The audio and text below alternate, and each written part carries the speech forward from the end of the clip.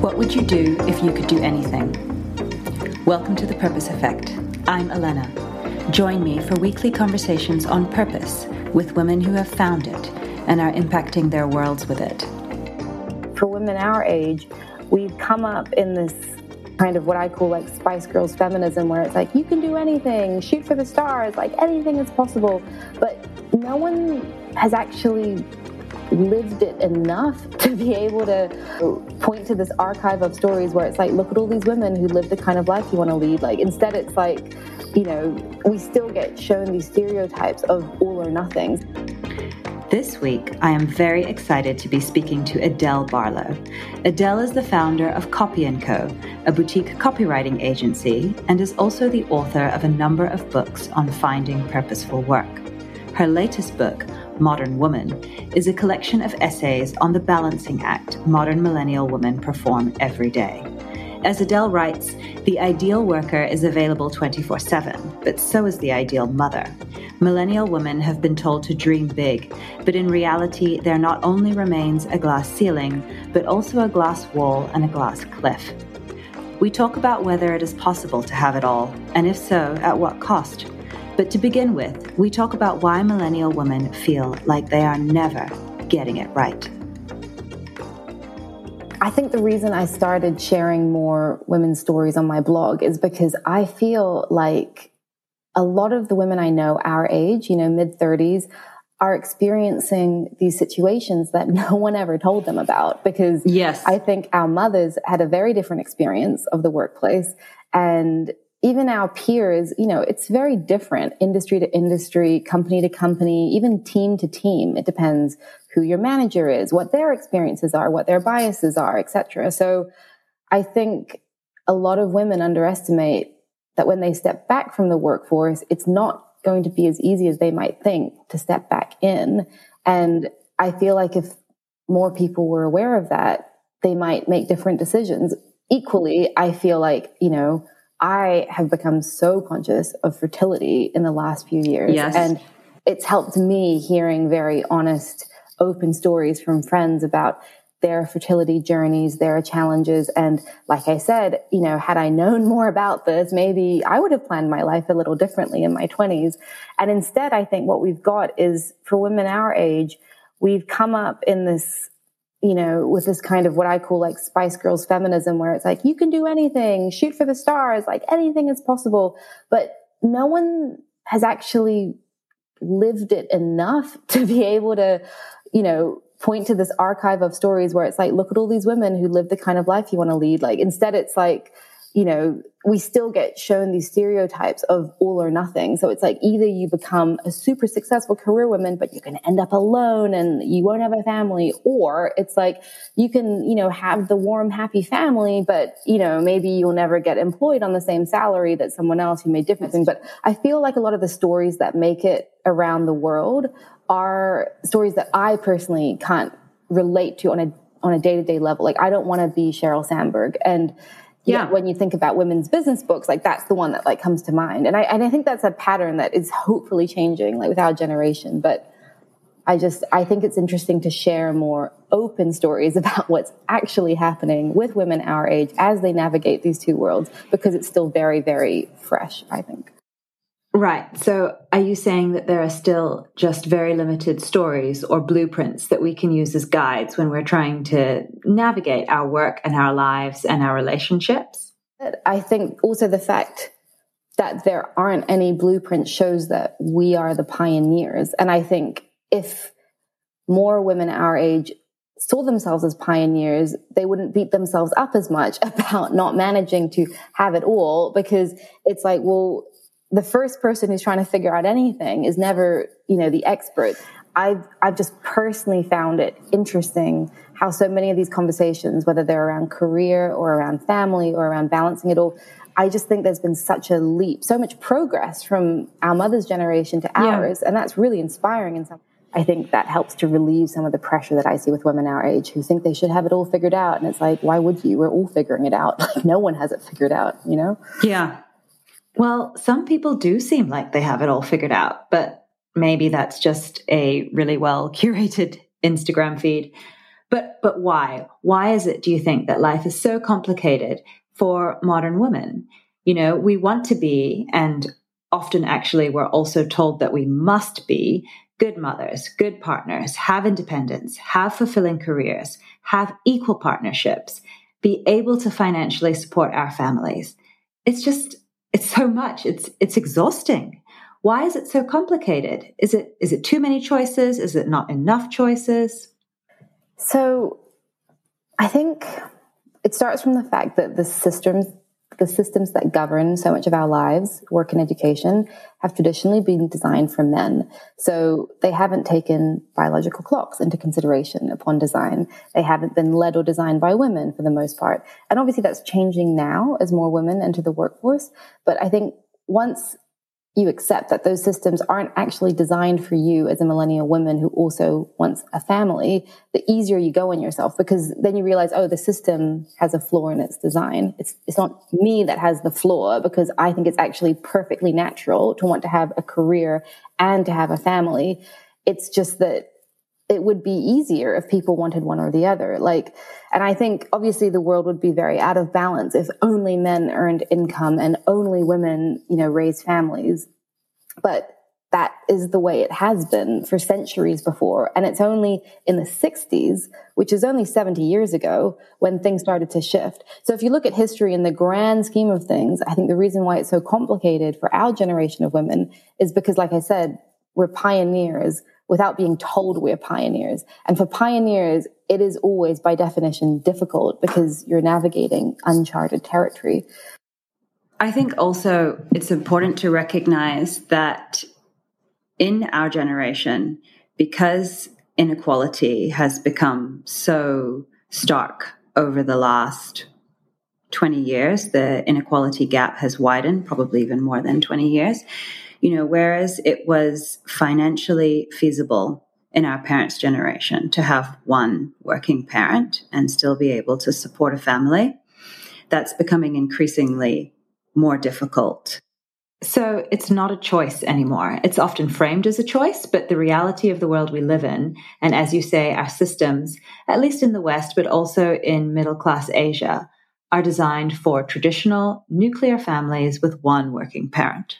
Exactly. And I think what I found, at least, is I want to hear more stories from women who are having to work. But the truth is, a lot of them are just too busy to do a lot of this online brand building and, all the rest of it. And I think it's really unfair that there's just a lot of hidden privilege, I think. And there are some women whose partners enable them not to work. And that's a wonderful position to be in, but not everyone is in that position. And then there's a lot of interesting stories about female breadwinners. And I've become so interested in those stories as well. And I think, again, I don't think, you can look at someone else's story and be like, oh, there are the answers. But I've personally found it so helpful to orient my own story when I have really honest accounts from other women about the logistics of how they do it, whether it's talking about their salaries or discussions they had around mat leave or how they figured things out with their partners, But I think also what's interesting and what's changed, I've noticed between generations, is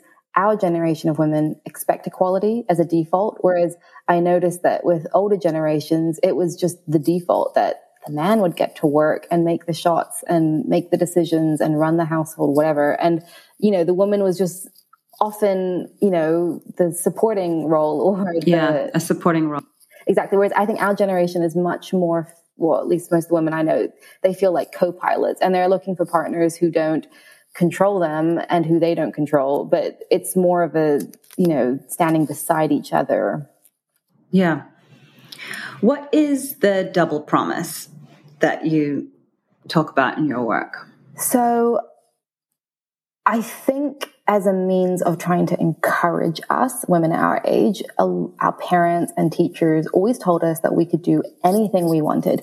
And to some extent, I do think that's true. But I think there's a huge caveat that I personally never got, which is that it's going to be really, really difficult. And you might have to take an alternative path some of the time, because the double promise is the idea that we are expected to achieve in the workplace at the same level alongside men. At the same time, we're meant to uphold those traditional feminine ideals of finding a partner, having kids, raising kids. And I think it's tiring, and I think it's a lot to ask of anyone.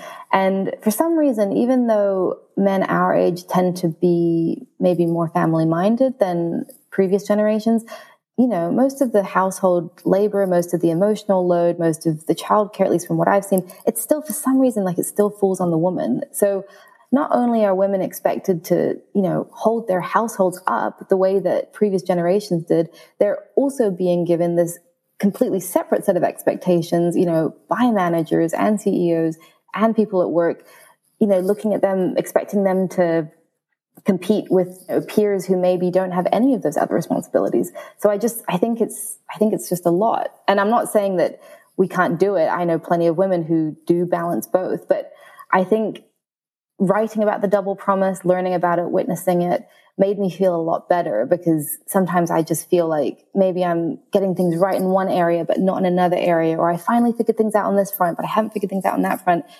There's a whole spaghetti mess of messages for women our age. And I think it's normal to just be a bit overwhelmed and confused by it all. Yeah. I mean, I think the answer is everybody might be getting it right in some areas of their life, but not in others, even if there is even a right way to get it.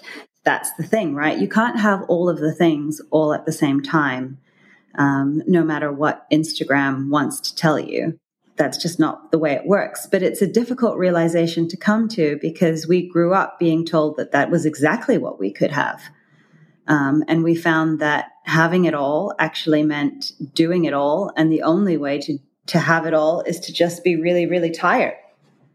And I think, again, a lot of it came from good intentions, but I think some of the time it was the unfulfilled professional ambitions of past generations of women being projected onto us.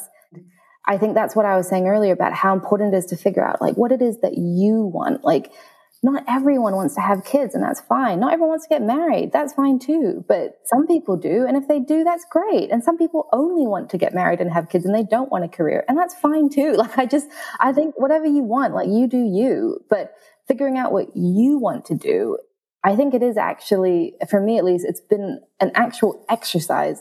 But like I said, I think it really starts with giving yourself permission to just, figure out the stuff that only you can figure out, take it at your own pace. Everyone works at their own timeline. But I think that's the heart of where all good things start. And I feel like, especially for women, that's not a message we get told a lot. You said earlier that you've become very conscious of fertility recently.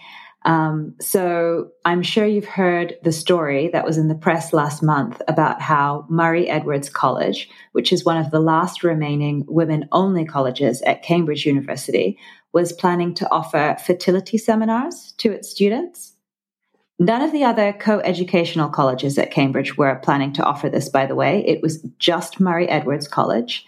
And the head of the college, a woman named Dorothy Brine, said this: young women are being taught that all they have to do is do well in school, be successful in their career, and be beautiful. The thing that is getting lost along the way is that you forget to have a baby, which I nearly did. Okay, so I have to admit, I'm very surprised that anyone who wants to have a family could forget to have a baby because they're too busy doing other things. And I find this kind of thing extremely unhelpful for many reasons. First of all, I think it feeds into this archetype of the selfish career woman who is forsaking motherhood because she's putting her career ahead of everything else. It completely leaves men out of the conversation. And also it makes women who want children but aren't in the right relationship, or women who want children but are struggling to conceive, it makes them feel like this is their fault, that they didn't prioritize properly or something. Absolutely. I couldn't agree more. Why is fertility only the woman's responsibility?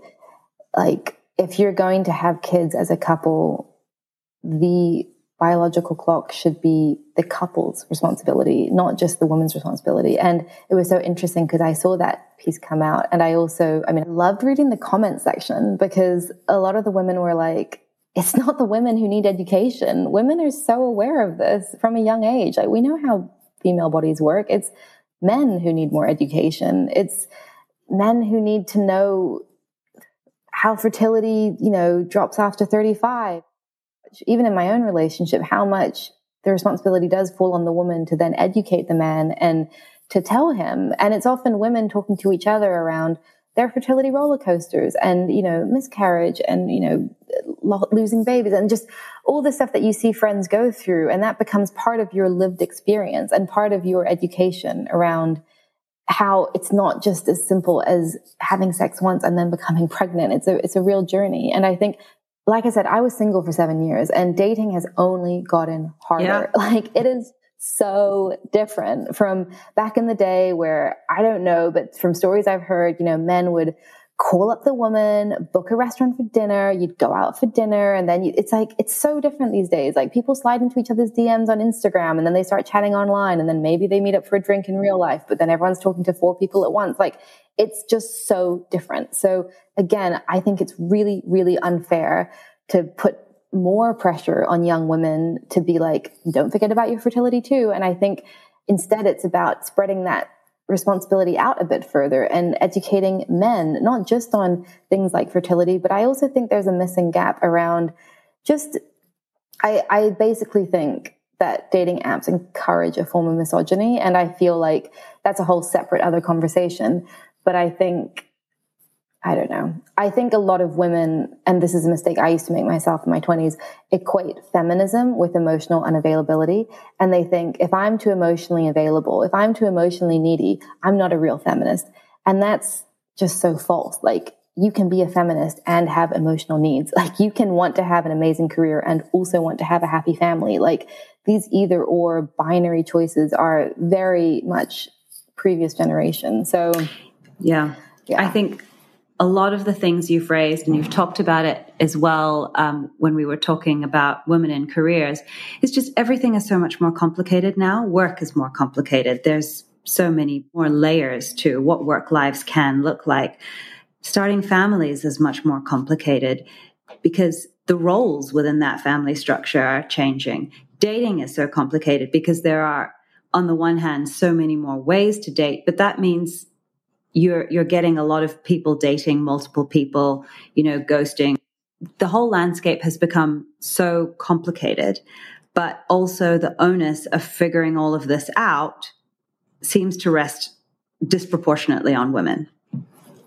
Yeah, and that's the injustice of it. I think that's what a lot of women said in the comment section with that Cambridge thing. They were just like, yeah, we don't need this message. Like, thanks, but we're not the ones you need to be talking to. Like, a lot of them, they'd love to meet guys in their 20s who were ready to start families, who were, emotionally available. And it's so unfair because I often see it, with girlfriends who are single, and I experienced it myself. And people sort of assume that all the guys out there are, really lovely and you must just be doing something wrong or you must be too picky. I'm also interested in conversations around how we can make institutional changes that better support not women specifically, but families. It is good for society for women to have children, right? So therefore, it's a wider social issue to support this. It's not just a women's issue. And I'm very interested in organizations that support through really good maternity policies or flexible work or subsidized childcare. Or if women get to their mid-30s and don't have a partner but want children, can we put in place social policies that might allow her to do that on her own and still be able to support this family financially and care for it? I mean, I'm not saying it's ideal. I think most people who want to have a family want that with a supportive partner who also wants the same things. But if that's not available, then what next? I love those stories. I want to see more of them as well. I just question how much is the organization's responsibility when it comes to personal lives of the employees. And that's what's going to be, again, who knows? I saw that egg freezing policy come out at some of the big tech giants, and I had very mixed feelings about it because on the one hand, I thought this is great that companies are trying to take female biology into consideration.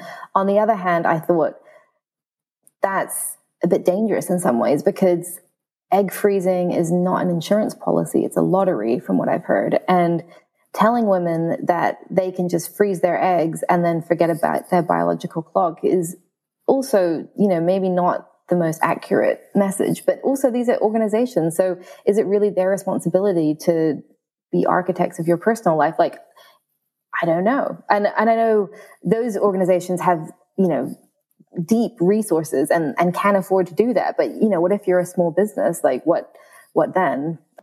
Yeah. I mean, there could also be an insidious side to it that, because this policy exists, potentially the culture of the organization could also put pressure on women to delay starting families longer because they have this policy in place, which is not an insurance policy at all. It's a lottery at best. Mm-hmm. Exactly. But again, I think a lot of it comes down to teaching women to have maybe conversations around it and to, I guess, stand in their own opinions confidently, because when I first met my partner, we had conversations pretty early on where I was 32 at the time. And I said to him, I think I'm starting to fall for you. If you never want to have kids, that's fine. But I don't know if we can go anywhere with this relationship. I guess what can change more immediately is teaching women that you don't have to get into a relationship with someone who doesn't want the same things as you. And you're allowed to have different desires around what you want. And you can, chase all of it. It's just that you might face challenges in these areas and those areas. And here are how you have conversations with yourself on these topics. Here's how you have a conversation with a partner on that topic. Here's how you decide if this partner is someone you want to be with or not. And I think that's a much healthier narrative for modern women. Yes, I agree. So let's just go back to Modern Women for a moment. Modern Women is a book of essays that you completed last year in 2020 about how millennial women are redefining work and life on their own terms. And so much that is in these essays really resonates with me. Through writing these essays and researching these essays, what have you learned about building a life and a career on your own terms? Would you say you have the answers? I mean, obviously I'm figuring it out myself, but I think what I've learned is that it starts with knowing yourself and supporting yourself, even if you're the only one who gets what you're doing. And even if that's just giving yourself space to do some of the reading out there around this topic. So there are books like the multi-hyphen method, which I've seen on your Instagram. There's the 4-Hour Work Week, the Art of Nonconformity, Escape from Cubicle Nation, the Escape Manifesto, Everything is Figure Outable. Like there are actually quite a few books now about creating a life on your own terms.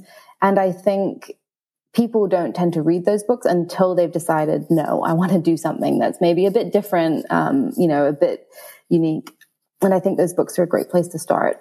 And then on a practical level, I think it's important to develop a marketable skill. So for instance, I've always loved writing. I've always wanted to be a writer, but I couldn't make the money I wanted to make being a journalist. So I went into comms instead, for tech startups specifically. And those comms skills are what helped me launch Copy & Co., the boutique copywriting agency I run now. And I can charge for projects, on a day rate, a project rate that allows me to make enough money to lead a comfortable life. And I haven't figured it all out, and I can't tell someone else what the answers are, but I think that's been really important for me. And personally, I also think therapy and coaching are really, really important. I think it can come in a lot of forms. There's obviously traditional talking therapy, which can be really good for processing childhood stuff, family patterns, etc. But I think there's also group therapy, there's group coaching, there's individual coaching. And I think they're just tools, they're tools to figure out what you believe in, what you want. It's just space, I think, sometimes to have these conversations.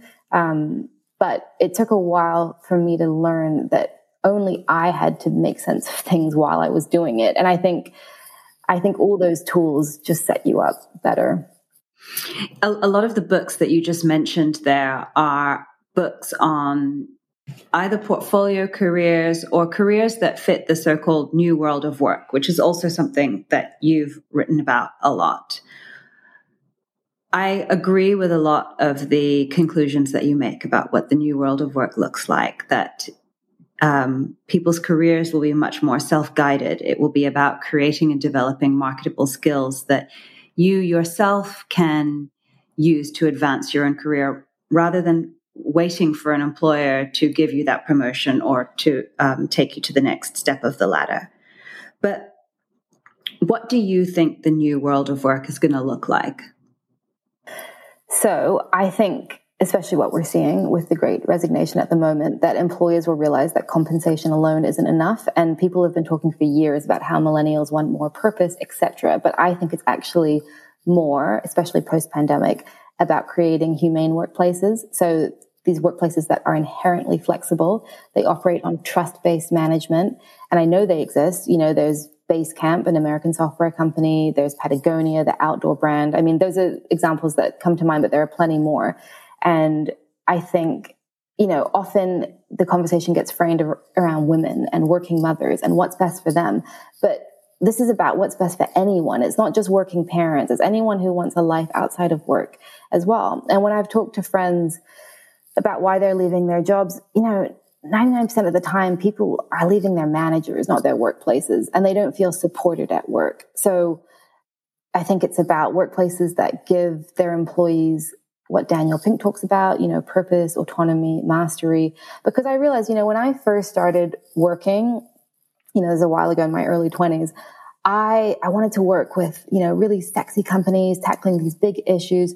But as I got older and I worked with more founders, I was like, there are some founders where I would do anything following them. Like, they knew how to run really human, authentic, balanced workplaces. And I remember working in a couple of companies where I was like, if this founder decided to change this company overnight and start selling vacuum cleaners, I would still work here. Like, it's not actually about what the company does. It's about how I feel when I'm working here, whether I feel these people are supporting me in developing the skills I ultimately want to get really good at. And I think that's just something, maybe it's something that you realize as you get older. But I think it's going to be really interesting to see what happens over the next decade or two.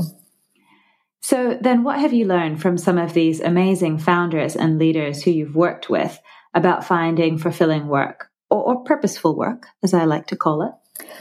So I think what's interesting is I think fulfillment is really different from happiness. I think happiness is sipping cocktails by the beach. And if you have too much of that, it actually gets kind of boring. Fulfillment is more personal. It's about overcoming obstacles. It's about, I think it's Steve Jobs, he said, making a dent in the universe. And I have actually learned that I think a lot of the time it's actually about anger. So it's about seeing something in the world that you want to change, something that really frustrates you, and getting angry enough to want to do something about it and to feel that you're connected to something larger than yourself, something that even if you spent your whole life working on it, you wouldn't be able to fully solve. And I think that's what I've learned from working with a lot of them, that it's not like if you start a company or you find fulfilling work that you're going to be shielded from life. Like bad things are still going to happen. Good things are still going to happen. It's just, I suppose, it's almost like the scenery along the way is going to be different. It's interesting to look at it that way, because often the focus is very much on happiness. What happiness looks like, what are all of the things that you need to have? What are all the boxes you need to tick in order to get happiness? But it's actually, I like the idea that it's actually about getting really angry about something, angry enough about something to want to change it. And it's hard to find, and I was single for 7 years in my 20s, and I was so grateful to friends. One of my best friends, she married and had a kid quite early. And I always remember when I'd go visit her and I would complain about being single or not being able to meet anyone. And I would always remember her saying to me, like, you are so lucky. She was like, yes, I have a husband, and yes, I have 2 kids, and yes, I love them so much and it's wonderful. But I remember her being like, do you know what I would give to sit in a silent room and have a cup of tea and read a book? Like, she was like, you can just wake up and do that. And it was so refreshing because I never thought of it that way. Again, like, especially as a woman, I always thought like, if I don't tick these boxes and get married and have kids, then do I even deserve to be happy because I haven't fulfilled, what I've been told is expected of me? And again, I think just having these really honest conversations was so helpful because then I realized like, okay, my friend is fulfilled. I can see that. But that doesn't mean that you're happy 24/7. No one is. Just, I don't know. I just think the questions of fulfillment and happiness are really interesting. You wrote something interesting in part 1 of your Modern Women series of articles. You talk about how the desire to find more meaningful work or more fulfilling work isn't something that's unique to 30-something-year-old women who, at that point where they're on the acceleration part of the curve of their career, but also want to start families. It was something you saw a lot with men when you were working at Escape the City. But while men felt they had no other options, some women saw having children as almost like an escape hatch. It made me stop and think when I heard that, because all of a sudden I really felt for men who might be in the same position, but really didn't see any other routes available for them. Maybe we're lucky that we have other routes. What is in that? Do you think that there's more of a stigma around a man deciding he wants to give up his career to find something more purposeful? Maybe not stigma, but I just think there are pressures that men face that we might never be able to fully understand as women, and vice versa. And I think what I saw a lot of at Escape was how much pressure men put on themselves to be this provider, how much they felt like their own happiness past a certain age wasn't a factor because they had the golden handcuffs, which is that they had kids at expensive schools, they had a big mortgage, and they were just expected to shut up and earn money. And it's difficult because I remember with Escape, when I worked there, I was in my mid to late 20s, and a lot of people in there were around the same age. And as I get older now, I'm 35 now, and I think it is really different leaving your job at 40 years old compared to leaving your job at 25 years old. Like, you have such a different set of pressures. And I do think for men, there are pressures that we might not be able to understand as women. And just like I think men need to make more of an effort to learn about the pressures that we face, I'm also trying to learn as much as I can from my partner around these experiences that men have that might be a bit foreign to us. Yeah, it's a constant negotiation, right? Who does what and how much of what in a relationship. But I think a key part of the conversation when that relationship involves raising children is that raising kids is often not viewed as work, or at least not as important a job as the financial contribution to a marriage. And while obviously money is required to keep the engines of a family running, we're also talking about raising the next generations of humans. That's important work. I don't know, everyone is trying to get it right. And to be honest, I don't know many couples who have a perfect balance of both partners doing exactly 50%. And that's probably actually an unreasonable expectation. And also relationships shift and they change over time. There's the sociology theory, I think, called the seesaw marriage. And it's all about how, things will just shift over time. So maybe for 5 years, the focus is on one partner's career and they get to do, or maybe one person gets to be a startup founder for 5 years and the other person will earn money to support that dream. And then maybe after 5 years, the contract will shift and then it's the other partner's turn to take the leap. So I think, again, it's new for our generation. And I think it's interesting how it's all being worked out. There's also a book that's called Couples That Work, and it's about dual career marriages. And again, I think that was really interesting. And again, I'm reading all these. I haven't had kids yet, so it's all sort of theory for me, but it's something I think about a lot and talk to my partner about as well, where, who carries the financial backpack? Who carries the, childcare backpack? How does that work? Nothing is forever. Maybe it shifts over years. At least that's what I've seen with some friends. Maybe it's 2 years one person, 2 years the other person. And again, that kind of back and forth, I think, is quite new. Tell me about Copy & Co., how that came about, why you saw a gap in the market for it, and how it's going. Cool. Yeah. So I have been working in comms for tech startups for, about 12 years or so. And I I just looked at my own career and what I wanted for the next 3 to 5 years. And I knew that I just wanted to get better at writing. And the thing is, when you're in an in-house content role, yes, you're writing, but you're doing a lot of stuff around the writing. There's a lot of meetings, just a lot of things that are not the actual writing itself. And I wanted to fully focus on my writing and have the flexibility to, start a family, but then also focus on creative books that I was writing independently.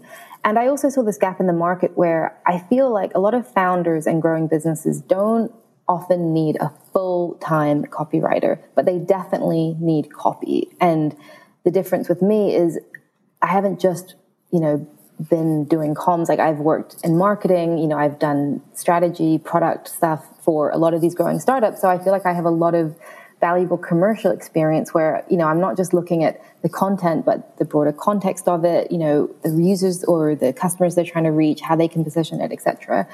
And I just really wanted to, I think, start it as an experiment just to see what came back. I think doing something more international really appealed to me, something that gave me location independence and flexibility. So at the start of this year, I kind of just did it as an experiment, and then it really worked and just went very, very well. So I'm not going to say it was all luck, because I think that's a bit of a cop-out, but I think when you've got a lot of experience in an area and a genuine passion for what you do and you want to help people in that area, I think, it can all come together. And that's when I saw where I was like, okay, yes, every marketing team around the world needs great copy. So this is very much something that's in demand. And it's gone really well. Oh, wow. That's amazing. Congratulations. So I wanted to talk about, one of my favorite questions to talk to guests on this podcast. And that is, having had such a squiggly career yourself, what does purpose mean to you, and how has that changed? So I think purpose means the reason for which something exists. And I think we often connect it to our careers, but I don't think it's as clear cut as that, right? Because I remember meeting someone ages ago, probably through Escape, and he was a trained musician, but then he went into law, and he was never passionate about law. Never considered it his purpose, but he became really, really good friends with his colleagues. And he loved his colleagues, and his colleagues became this big part of his life. And so then, was his true purpose in life to become a famous musician, and he didn't live that out? Who knows? Or was his purpose in life to be part of this team he was part of at work and to have these colleagues as lifelong friends? I don't know. I just know that purpose isn't always as obvious as it sounds. Like, I, met people who had started charities and should have, on paper been living very fulfilling lives, but, struggled with, the things they were struggling with. And I just feel like sometimes purpose can be simply, living a life with people you love, doing the day-to-day stuff that maybe doesn't get, picked up in the media or whatever, but is still special to you and makes you feel aligned to something bigger than yourself. And I also, like I said earlier, I don't think living a life of purpose protects you from pain. I feel like just because you might be living your purpose doesn't mean that you're not going to have bad days. It doesn't mean bad things won't happen to you. You're still going to have struggles and frustrations and all the rest of it. And I just feel like what I saw a lot of in my 20s is that people thought that finding purpose would be this, magical ultimate protection from all bad things. Whereas I've definitely had days, weeks, months, years where I have felt in alignment and then out of alignment. And whether I'm in alignment with purpose or out of alignment, life still happens. Like, I have fights with people I love. There are misunderstandings. There are really amazing times and memories together. There are great trips abroad. I just don't think it's a simple, clear-cut thing. Yeah, that reminds me of, I don't know if you've read Matthew McConaughey's book, Green Lights, but he says that life is a verb. And that was one of his big learnings, basically. And that all of these things, these successes or pain points, that's part of it. Those are just points on the journey. And I think maybe it's useful to think about purpose in the same way. It's something that you do, and it's part of your life. And some days will be good and some days won't be, but it's not a destination. Totally. The books that you've written for people in the early part of their career, so things like Leaving Law and Finding Fulfilling Work, if you could go back and give a piece of advice to the younger Adele who was writing those and, talking to people, trying to answer those questions in the earlier part of their careers, knowing what you know now and also seeing that your views on all of this are much more nuanced than maybe they were 10 years ago, what would you say to her? So I think I'd tell her to trust the process and to trust herself, and that eventually, everything does have a way of working itself out. I think, I would encourage her to, keep doing, the internal work, like going to coaching or therapy, because those are very important tools if you want to do something that is different from what your parents envision for you, what your friends and your peers are doing. I think it's important to learn to be comfortable in the randomness. And I just think, like I said, I think everything just has a way of working itself out because, yes, it was a very squiggly career, but I got to meet, so many founders and build up a really great network in startups. And would I have been able to launch Copy & Co. without that network? Probably not. If I'd stayed in a corporate marketing role in one company my entire 20s, I don't know if I would have had the skills to do what I'm doing now. And I think, it's just important to keep coming back to what matters to you and just to kind of sit through the discomfort. Like I definitely had moments where I took on roles that I just thought looked better on paper, but it didn't fit. And it was difficult to leave those things when it just felt in my bones like it didn't fit because I couldn't rationalize it or explain it very well, but it was just a feeling I had. And I think following that feeling is very difficult sometimes, but it's just so necessary to get you where you belong, I suppose. Yeah, I think it's just breaking it down and not worrying so much, I think, about where you're going. If it just thinking, also trying to be a bit more present and thinking a bit more about today. What's next for your writing then? What are you working on now? So I'm working on featuring more stories on my blog for real women that I can relate to, women who want fulfilling work and happy families. I'm interested in women that maybe the general global public hasn't heard of, because those are the women that I can relate to, like the stories around going back to work after kids or, freezing eggs, starting businesses, going through divorce. Like I'm just really interested in their story, especially when it's women from kind of random backgrounds or more international backgrounds or internationally curious. And I'm tinkering around with this book called Rootless. And, it's this third culture kid novella that I wrote years and years ago. And it's terrible when I read it back now. But then there are some parts that aren't so terrible. So I'm just playing around with that. I guess that's the work of a writer, right? Like constantly re-editing and editing stuff and stories that you've been playing around with in the past. Mm-hmm. Yeah, exactly. Yeah. Look, well, thank you so much for your time, Adele. I really enjoyed having this conversation. And I'm so pleased that it's not just me that finds modern womanhood so complicated. Oh, good. I loved it. It's great. Thank you so much for listening to my conversation with Adele. If you would like to learn more about Adele's work, I've linked to her website in the show notes. Next week, we will be talking sustainability with Claire Sonslow, the founder of the Hive zero-waste supermarkets and lifestyle stores. If you live in Malaysia, you may already be familiar with the Hive. And if you live in Singapore, the US, or Europe, get ready because these products are coming your way very soon. Remember to subscribe or follow, and you'll never miss an episode. And you'll hear from me again next week. Bye.